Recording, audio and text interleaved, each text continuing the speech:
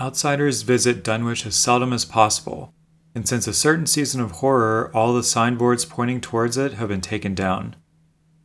The scenery, judged by any ordinary aesthetic canon, is more than commonly beautiful, yet there's no influx of artists or summer tourists. 2 centuries ago, when talk of witch blood, Satan worship, and strange forest presences was not laughed at, it was the custom to give reasons for avoiding the locality. In our sensible age, since that Dunwich horror of 1928 was hushed up by those who had the town's and the world's welfare at heart, people shun it without knowing exactly why. Perhaps one reason, though it cannot apply to uninformed strangers, is that the natives are now repellently decadent, having gone far along that path of retrogression so common in many New England backwaters. They've come to form a race by themselves, with the well-defined mental and physical stigmata of degeneracy and inbreeding.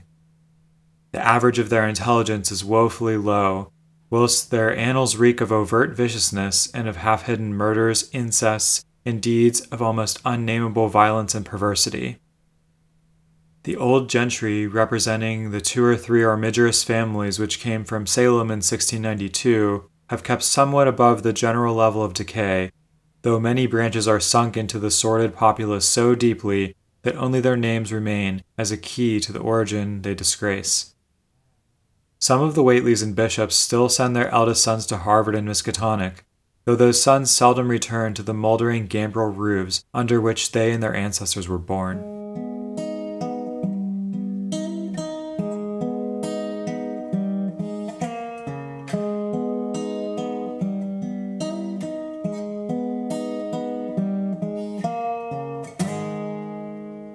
Hello, and welcome to another episode of Opening the Way, a podcast for fans of Cthulhu Wars. My name's Graham, and I'll be your host. Hope you're doing well wherever you are. I'm sitting around trying to bask in the spooky season for as long as possible. I don't have a lot of small talk for today's episode because I've been recording before work. I'm very excited to make this one, maybe my favorite episode I've made so far. And that's because we are covering the Dunwich Horror Neutral expansion. I read a little bit in the intro there from this story, and I'm going to be not shy about doing that throughout the episode. This expansion is based on the story of the same name by H.P. Lovecraft that was published in 1928. Definitely my favorite of all of his stories, and it's not particularly close. This is a story about a family, the Whateleys, and their doings in the town of Dunwich and some of the really bad stuff that ended up happening in 1928. The story's great. I'll take some time in the intro to tell you why, maybe instead of doing a little bit of small talk. If you've read a lot of Lovecraft's other stories, they tend to be kind of cryptic, and maybe there are things that are really bad that are being hinted at, and they're not actually being directly seen or referenced. So, like, one example would be Call of Cthulhu, maybe his most famous story. Not until the end of the story does stuff actually seem to be happening. A lot of it is reading articles that are collected. It's not so with Dunwich. Right from the beginning of the story, you get the sense that this family is doing some really bad stuff. And in particular, Wilbur Whateley, you know right from the beginning is not human. Something is very off about him. And it just gets worse and worse as the story goes on. If you haven't read the story, maybe take a break, pause this episode, and go give it a read and come back or listen to it. Because there's definitely multiple videos of the entirety of it on YouTube. And I've also seen it in podcast form, though I can't remember offhand which podcast that was. Let's talk about the expansion itself. This expansion contains the whole Whateley clan. We've got Lavinia Whateley, we've got Wilbur Whateley, her son, we've got Old Wizard Whateley, Lavinia's dad, Wilbur's grandfather, we've got Junior Whateley, which, spoilers, probably read the end of the Dunwich Horror. I did tell you to do that if you hadn't done it already. And we've also got an independent great old one, the Dire Yog Sothoth.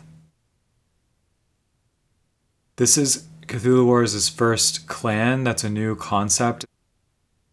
Let me read you the exact rules on clans and how they're used. Clan is a group of unique beings which may be of any type, but are added to the game as a group. In this case, we've got 3 cultists and a terror with the Whateleys and Junior. How do you recruit people from the clan? In the Doom phase, in player order, each faction can choose to recruit 1 Whateley member. To do so, they must pay that Whateley's cost. They all cost power and not Doom in this case. If the recruited Whateley is not in play, place it on the map as the new owner wishes. You can recruit a Whateley that's already in play. In this case, the former owner hands over the relevant loyalty card, but the miniature remains in play at its current location. That Whateley is now yours until possibly the next Doom phase. So I'm going to be doing something a little bit different with this episode. Typically, I have had multiple reps in with anything that I've talked about on the podcast. In this case, I actually haven't played with the Dunwich Horror expansion at all. I have some people in my group trying to get them to play with this expansion, and I'm going to try to do a bit of a before and after, a little bit of a time skip in the middle of this episode.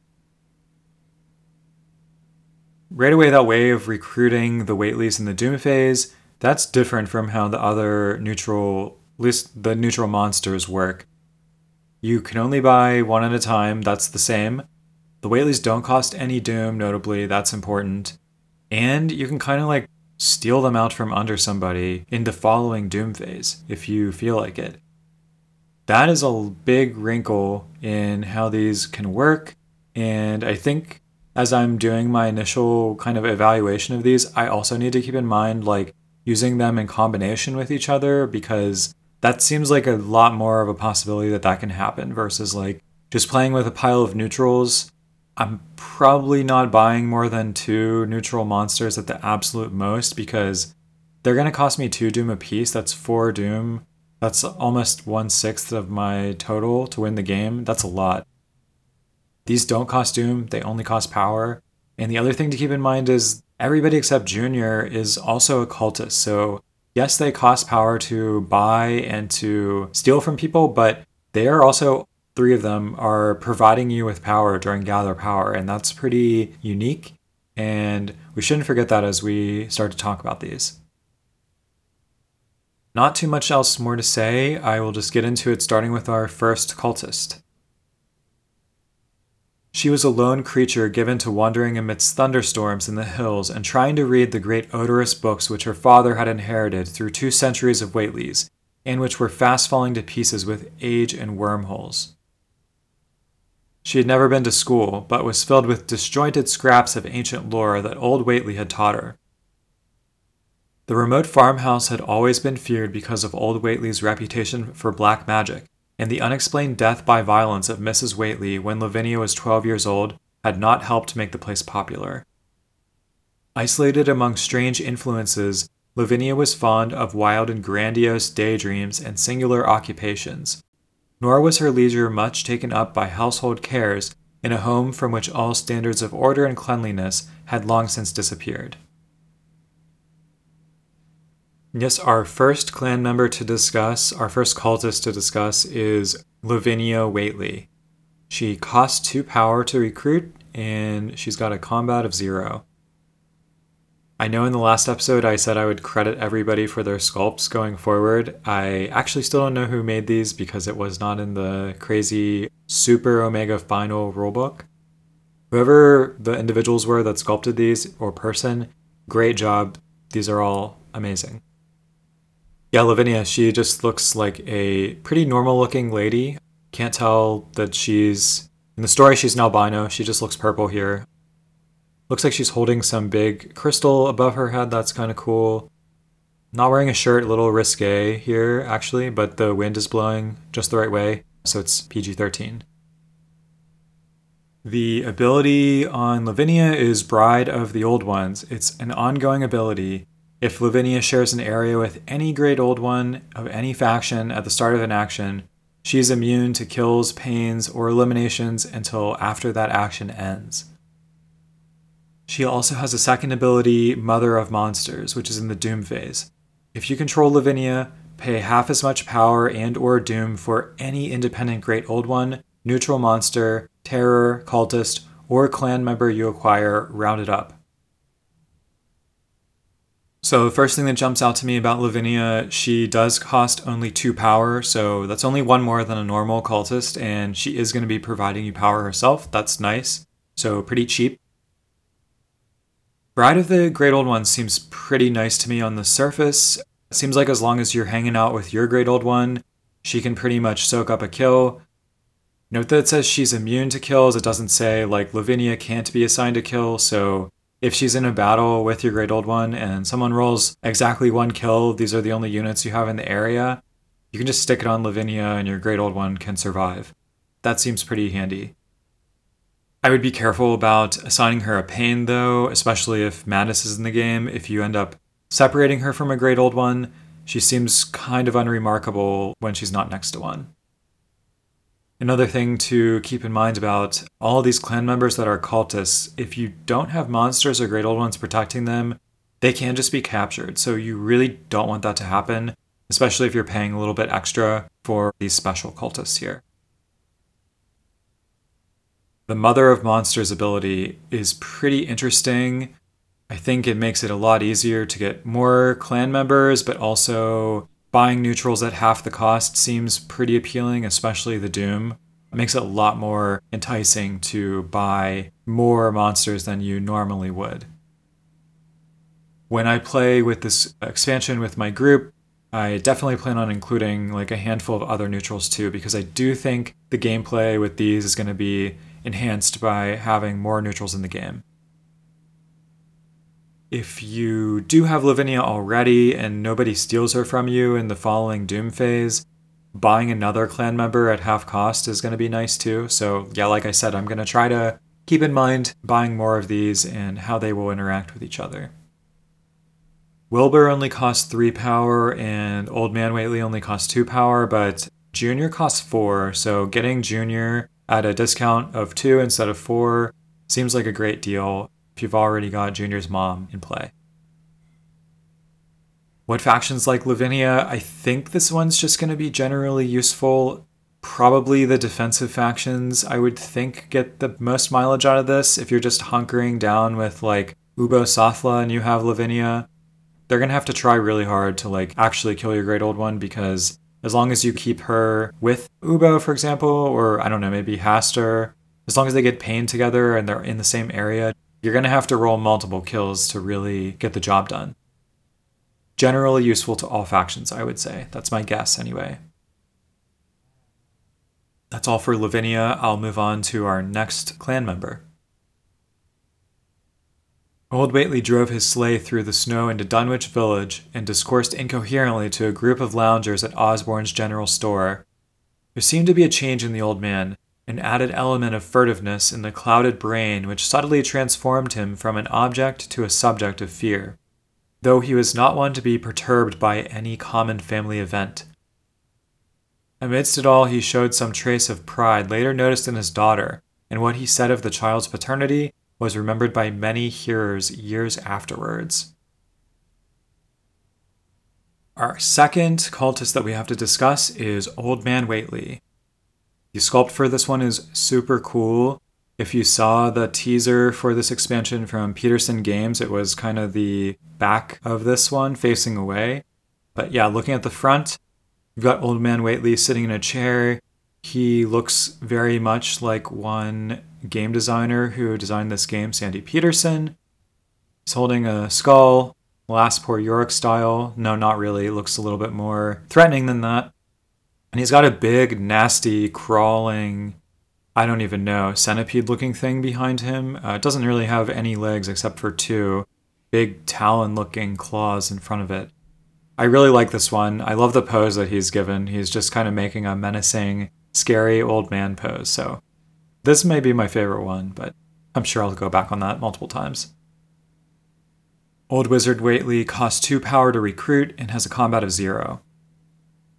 His ability is Clan Patriarch. This is the recruit cultist action. When you recruit a cultist in Wizard Whately's area, it costs 1 fewer power. That means a 0-cost cultist gains you 1 power. He also has another ability, Magician. It's a pre-battle.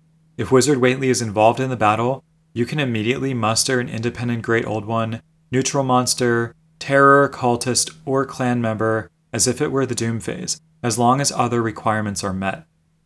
You pay normal costs unless you control Lavinia. So the first ability, Clan Patriarch. I'm rereading the rules on recruiting the Whateleys. We're in the Doom phase, you're not taking action, so I don't believe you're recruiting Lavinia, for example, for 1 fewer power. However, if you have any cultists in your pool for whatever reason, they got captured, maybe it's another clan member that got captured, when you go to recruit them again, they are getting the discount. So your normal acolytes of 1 cost, they now cost 0 power to recruit. That seems amazing to me. There's also a line about 0 cost cultists. The only ones I know of here are brain cylinders. I'm not totally sure what's going on with that line of text, but if somebody does know, write me in. Not totally sure about the 0 cost offhand. Second ability, Magician, seems pretty spicy. It's using this word muster, which we've not seen before in this game. I'm assuming this is just kind of a catch-all for the different methods of getting any of these things, like neutral monsters, you're summoning them. Clan members, you're recruiting them. Neutral Great Old Ones, you're awakening them. Just a catch-all for all those different things. So yeah, this is a really nice way of getting things out of the pool and into play outside of the Doom phase. I think that's actually very powerful, especially if there's a bunch of neutrals in the pool. Your opponents are not going to really know until they battle you which one you're going to grab. So I like the uncertainty around this one. I also think this ability becomes extremely dangerous if you also happen to have Lavinia because of that Mother of Monsters ability. Not only will you get to grab something out of the pool, but you're going to be paying half as much for it, which is pretty spicy. Most neutral Great Old Ones cost on average 4 power. You're getting that maybe for 2. Getting a terror or a monster, maybe for 1 doom and 1 power as a pre-battle, that seems incredibly powerful. What factions are going to like Old Wizard Whately? Again, seems like all pretty nice ability. I mean, the Clan Patriarch, if you're not playing with other neutrals, I think that's still generally useful. Maybe nicer in factions that tend to put cultists in their pool, like Black Goat comes to mind.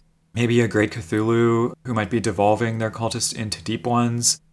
Notably, I don't believe this works with Demon Sultan's Psychosis ability because it's not a recruit action. Also, you can only do it in areas without other units, and you need to have Wizard Whately in the area that you're planning to recruit in. I'm looking forward to seeing this one in play. I'm definitely going to have some spicy neutrals to include because I really want to see them pop up by surprise. Can you imagine, Elder Things showing up in the pre-battle? That seems disgusting and like a disaster for anybody that's trying to plan an attack. If they don't know if that's going to come or not, that seems very fun and chaotic. Alright, let's move on to our third clan member. Wilbur was by this time a scholar of really tremendous erudition in his one-sided way, and was quietly known by correspondence to many librarians in distant places where rare and forbidden books of old days are kept. He was more and more hated and dreaded around Dunwich because of certain youthful disappearances, which suspicion laid vaguely at his door, but was always able to silence inquiry through fear or through use of that fund of old-time gold, which still, as in his grandfather's time, went forth regularly and increasingly for cattle buying. He was now tremendously mature of aspect, and his height, having reached the normal adult limit, seemed inclined to wax beyond that figure. In 1925, when a scholarly correspondent from Miskatonic University called upon him one day and departed pale and puzzled, he was fully 6 3/4 feet tall. Yes, our third clan member is Wilbur Whately. They did a great job on the sculpt. He's got a big kind of overcoat on, type of thing that you would maybe stack a bunch of little kids together in and they'd be in disguise. It's just all one guy. He's covering up the fact that his legs have turned into, yikes, some hoofs. He's got kind of big wide arms. They don't really look human anymore. He looks totally adult in the face, got a full beard, but yeah, downstairs it is not looking very human. They did a really good job of taking the one part in the story where Wilbur goes to Miskatonic to consult the Necronomicon. Some shit happens. He gets attacked by a dog, and the description of his body afterward, I pictured this looking a lot like what happens there. Wilbur's a 3-cost cultist with a combat of 0. His ability is Ear in the Gimgur. I'm going to call it Y and N from here on out, just like I did in the library episode. I have a hard time pronouncing that. In the Doom phase, if Wilbur is in play, when you perform a Ritual of Annihilation, place a gate from the pool on Wilbur's loyalty card. These gates remain even when Wilbur switches loyalty. He also has another ability, Open the Way. It's a 0-cost action. Take a gate from Wilbur's loyalty card and place it anywhere on the map. So it seems like one of the weirder units in this expansion. You get a gate, but only once you ritual. So maybe if you were going to ritual anyways and they're still kind of cheap, YNN's pretty nice. The thing that I would caution you over, and that I'll certainly be watching for, is be careful of the turn order. Notably, these cannot change hands multiple times in the same Doom phase, so that's nice. But you gotta be careful next turn. If somebody else goes before you, they might be able to buy Wilbur before you get a chance to use Open the Way to put a gate down. I'm thinking if you can do a 5 or 6 cost ritual and then, like, during the action phase, put that gate down, that's probably where you want to be. You figure you saved 3 power building a gate anyway, and you get to walk in place for a turn. That might be enough to make it worth it, but this one's pretty odd. I definitely want to see this one in play. I'll certainly be trying to make use of the Open the Way ability myself, because I think that one's pretty spicy and interesting. You can place it anywhere on the map, not just where you have units. I don't know why you would want to donate this gate to other people, but you could if you wanted to use some diplomacy that way. What factions like Wilbur? It's a little tricky to evaluate this one. I'd say probably Opener, maybe because you can get the gates out, but Opener also might not want a ritual necessarily early on. Tough call. Probably the Doom-loving factions like the Chocho or the Yellow Sign might like this. They were going to ritual anyway. They probably don't mind getting a bonus gate out of it, even if the ritual was kind of expensive to begin with. Gotta watch for this one. Not sure how this one will actually play out in practice. On paper, it seems a little weird, a little fiddly to get it to work correctly. Let's move on to our last clan member. It was mostly a kind of force that doesn't belong in our part of space. A kind of force that acts and grows and shapes itself by other laws than those of our sort of nature. We've no business calling in such things from outside, and only very wicked people and very wicked cults ever try to. There was some of it in Wilbur Whateley himself, enough to make a devil and a precocious monster of him, and to make his passing out a pretty terrible sight. I'm gonna burn his accursed diary. If you men are wise, you'll dynamite that altar stone up there, and pull down all the rings of standing stones on the other hills. Things like that brought down the beings those Whateleys were so fond of, the beings they were going to let in tangibly to wipe out the human race and drag the earth off to some nameless place for some nameless purpose. But as to this thing we've just sent back, the Whateleys raised it for a terrible part in the doings that were to come. It grew fast and big from the same reason that Wilbur grew fast and big, but it beat him because it had a greater share of the outsideness in it. You needn't ask how Wilbur called it out of the air. He didn't call it out. It was his twin brother, but it looked more like the father than he did. Our last clan member to discuss is Junior Whateley. He's a terror, he costs 4 power to recruit, and he has a combat of 4. This one looks pretty disgusting. They did a great job getting the outsideness across here. Only a vaguely human face, but otherwise just far too many legs to be comfortable with. A big, nasty back. It looks like a ton of like barnacles on the back, big gaping mouth. There's even like a second face coming out of the head here, and even another eye, several eyes on the face. Ugh, this one is very disturbing looking and creepy. Definitely makes me think of the Dunwich Horror here, and makes me glad that in the story it was mostly invisible most of the time. The ability on Junior is Growth in the Doom phase. If Junior is in play, place any loyalty token on his loyalty card. Maybe I would use a D6 or something. These remain even when Junior switches loyalty. And he also has another ability, Transmogrification, 0 cost action. If Junior has at least one token on him, roll a die. If the roll is equal to or less than the number of tokens on Junior's loyalty card, replace Junior with any Great Old One, neutral or faction, ignoring all awakening requirements, including cost. Place Junior back in the pool. Whether or not you succeed, discard one token on Junior's loyalty card. If you recruit a rival's Great Old One in this way, it remains under their control. So this is the weirdest clan member to me. He's a terror, notably. The other ones are cultists, so Junior is not providing you power in the Gather Power phase. He is a terror, though, so he's immune to a lot of spellbooks that target monsters. He doesn't grow until after you recruit him, so I'd maybe want to do that earlier rather than later if you're planning on using this. You figure a game of Cthulhu Wars probably goes like maybe 5 or 6 Doom phases, so you're going to get maybe 5 or 6 maximum on that Transmogrification ability. Seems like a bit of a risk-reward thing going on here. Seems to work a little bit like a Desecration, but if you fail, you don't really get anything, and you also lose a counter of growth. So I don't know. I kind of really don't want to use this until I have at least 3, like a 50% shot of getting something. That being said, it could be pretty nice to be able to get like Nyarlathotep, for example, on the cheap. You paid 4 for a Junior, and then you're able to like 0 cost get Nyarlathotep out. That seems pretty nice. Especially if you end up getting unlimited combat, you could maybe like fight and then transmogrify. Would factions like this one? I'm really not sure. I would say the factions with the most expensive Great Old Ones like this the most, but yeah, it's like a big commitment to go into this one. It doesn't have another ability to kind of like level it out and make it super useful. I don't know.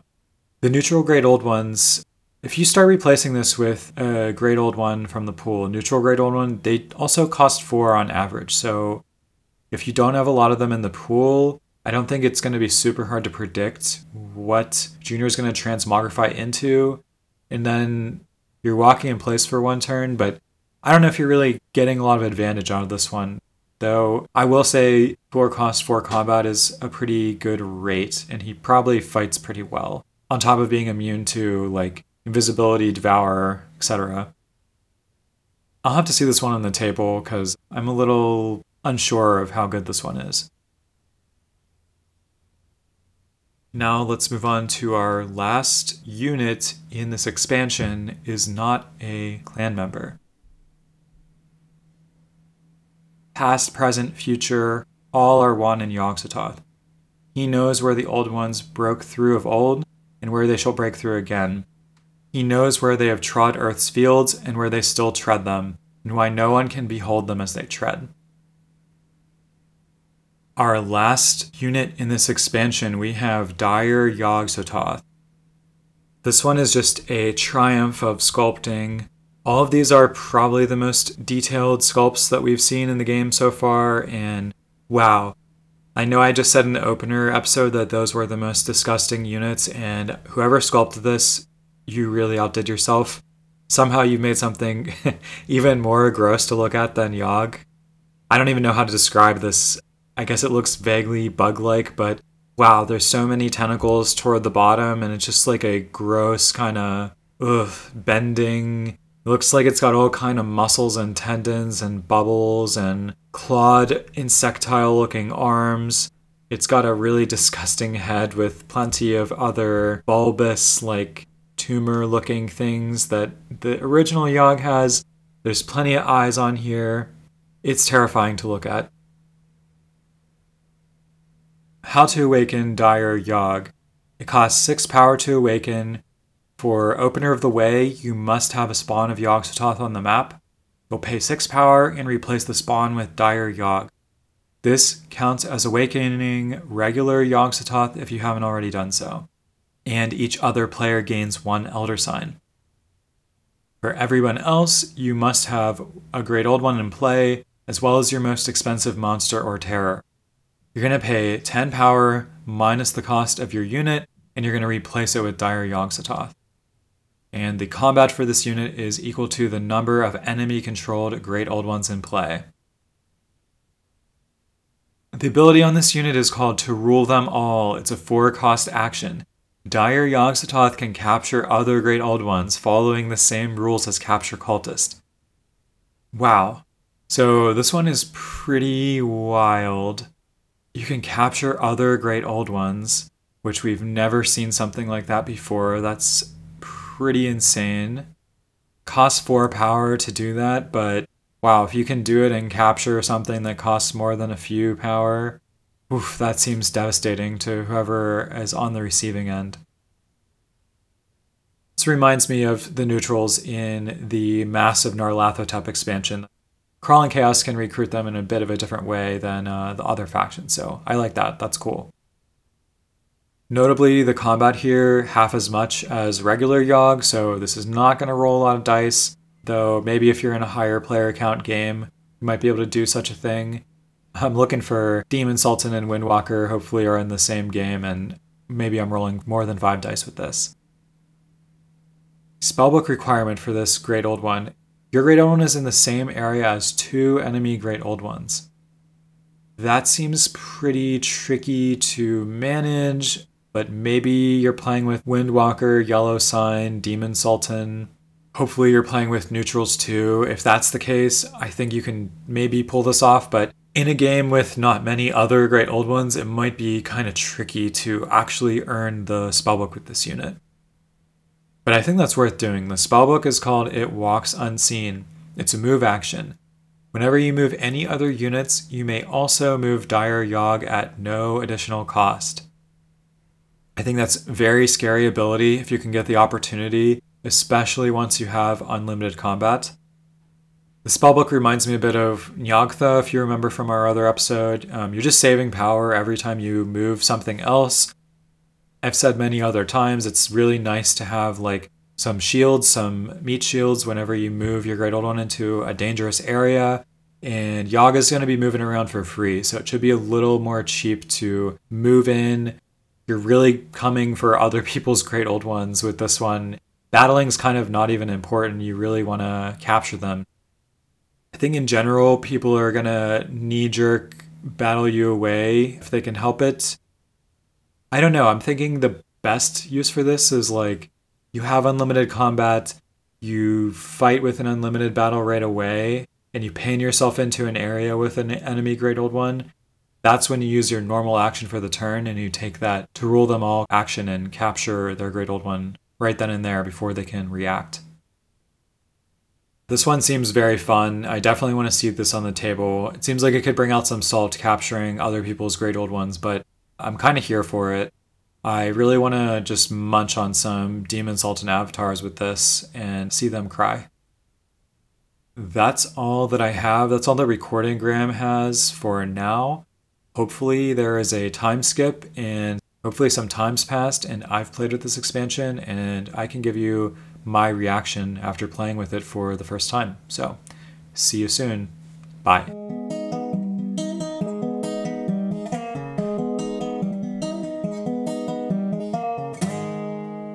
Hi, it's me again. I'm back. It's a couple weeks after the initial recording of the episode, and happy to say I have played a game with Dunwich Horror at this point. And yeah, I will tell you a bit about it. We got together for a 4-player game, decided to just play on Earth, and we're using the original 4 factions, so Cthulhu, Yellow Sign, Black Goat, Crawling Chaos, and just had the Dunwich Horror by themselves. So that was the game. It ended up being a very close game. Crawling Chaos ended up winning with 35 Doom, Cthulhu right behind them with 34, and I as Black Goat and my friend Maggie as Yellow Sign, bringing up the back of the pack, but we were also at 31, so it was a pretty tight game. How did the Dunwich units themselves do in the game? The ones that we saw, I thought they all were pretty impactful. Unfortunately, poor Wilbur never got drafted, so we didn't really get to see him do his thing, but I had Lavinia hanging out in West Africa, pretty much making Shub untouchable for most of the game, or at least not without a lot of fighting. That was pretty nice. I also had recruited Junior, who was growing for me most of the game, hoping I could hatch him maybe into a replacement Shub if I needed to, but it never actually ended up coming up during the game, thankfully. One thing I will say, I was very scared of getting that one stolen basically every Doom phase as soon as I got it. If you have Junior, probably you always want to have a bunch of other units that you also own in the same gated area that Junior might be in. What you don't want is to have somebody buy Junior when he's at one of your gates and you might have just like a wimpy, in my case, maybe a ghoul or something hanging around and that's the only other thing you have. Make sure whatever gate you have with Junior is well defended in case he does switch sides on you. The main star of the show in the game we played, I would say, was probably Old Wizard Whately. I think I already speculated that might be the most overtly powerful one, and I definitely think it was on display there. Cthulhu was making great use of devolving and then using Old Wizard Whately to zero-cost recruit, even doing a little bit of shotgunning with Absorb and replacing the Acolytes on the cheap. Having those extra zero-cost actions on top of Submerge stalling made sure Cthulhu was pretty much the main threat the entire game. Very scary. I was a little jealous. I honestly wanted Wizard Whately for myself because I was picturing with Black Goat doing some really nasty early on get Wizard Whately, sacrifice a bunch of your cultists to do things and bring them back. Maybe next time.